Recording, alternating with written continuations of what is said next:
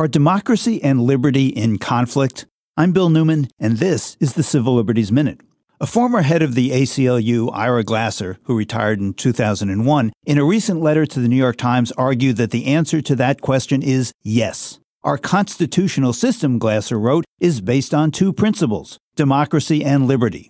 Democracy is the principle that the majority gets to decide. Liberty is the principle that the majority doesn't get to decide everything. He explained, again quoting, just because there are more white than black people, or more Christians than Jews or Muslims, or more Democrats and Republicans than socialists, doesn't mean that white people can deny black people the right to vote, that Christians by majority vote can impose their religious beliefs on Jews and Muslims, or that minority political views can be suppressed. The Bill of Rights protects minorities of all kinds by intentionally placing legal limits on the power of majorities. Those limitations on majority rule, set forth in both the federal and state constitutions, are what we call rights.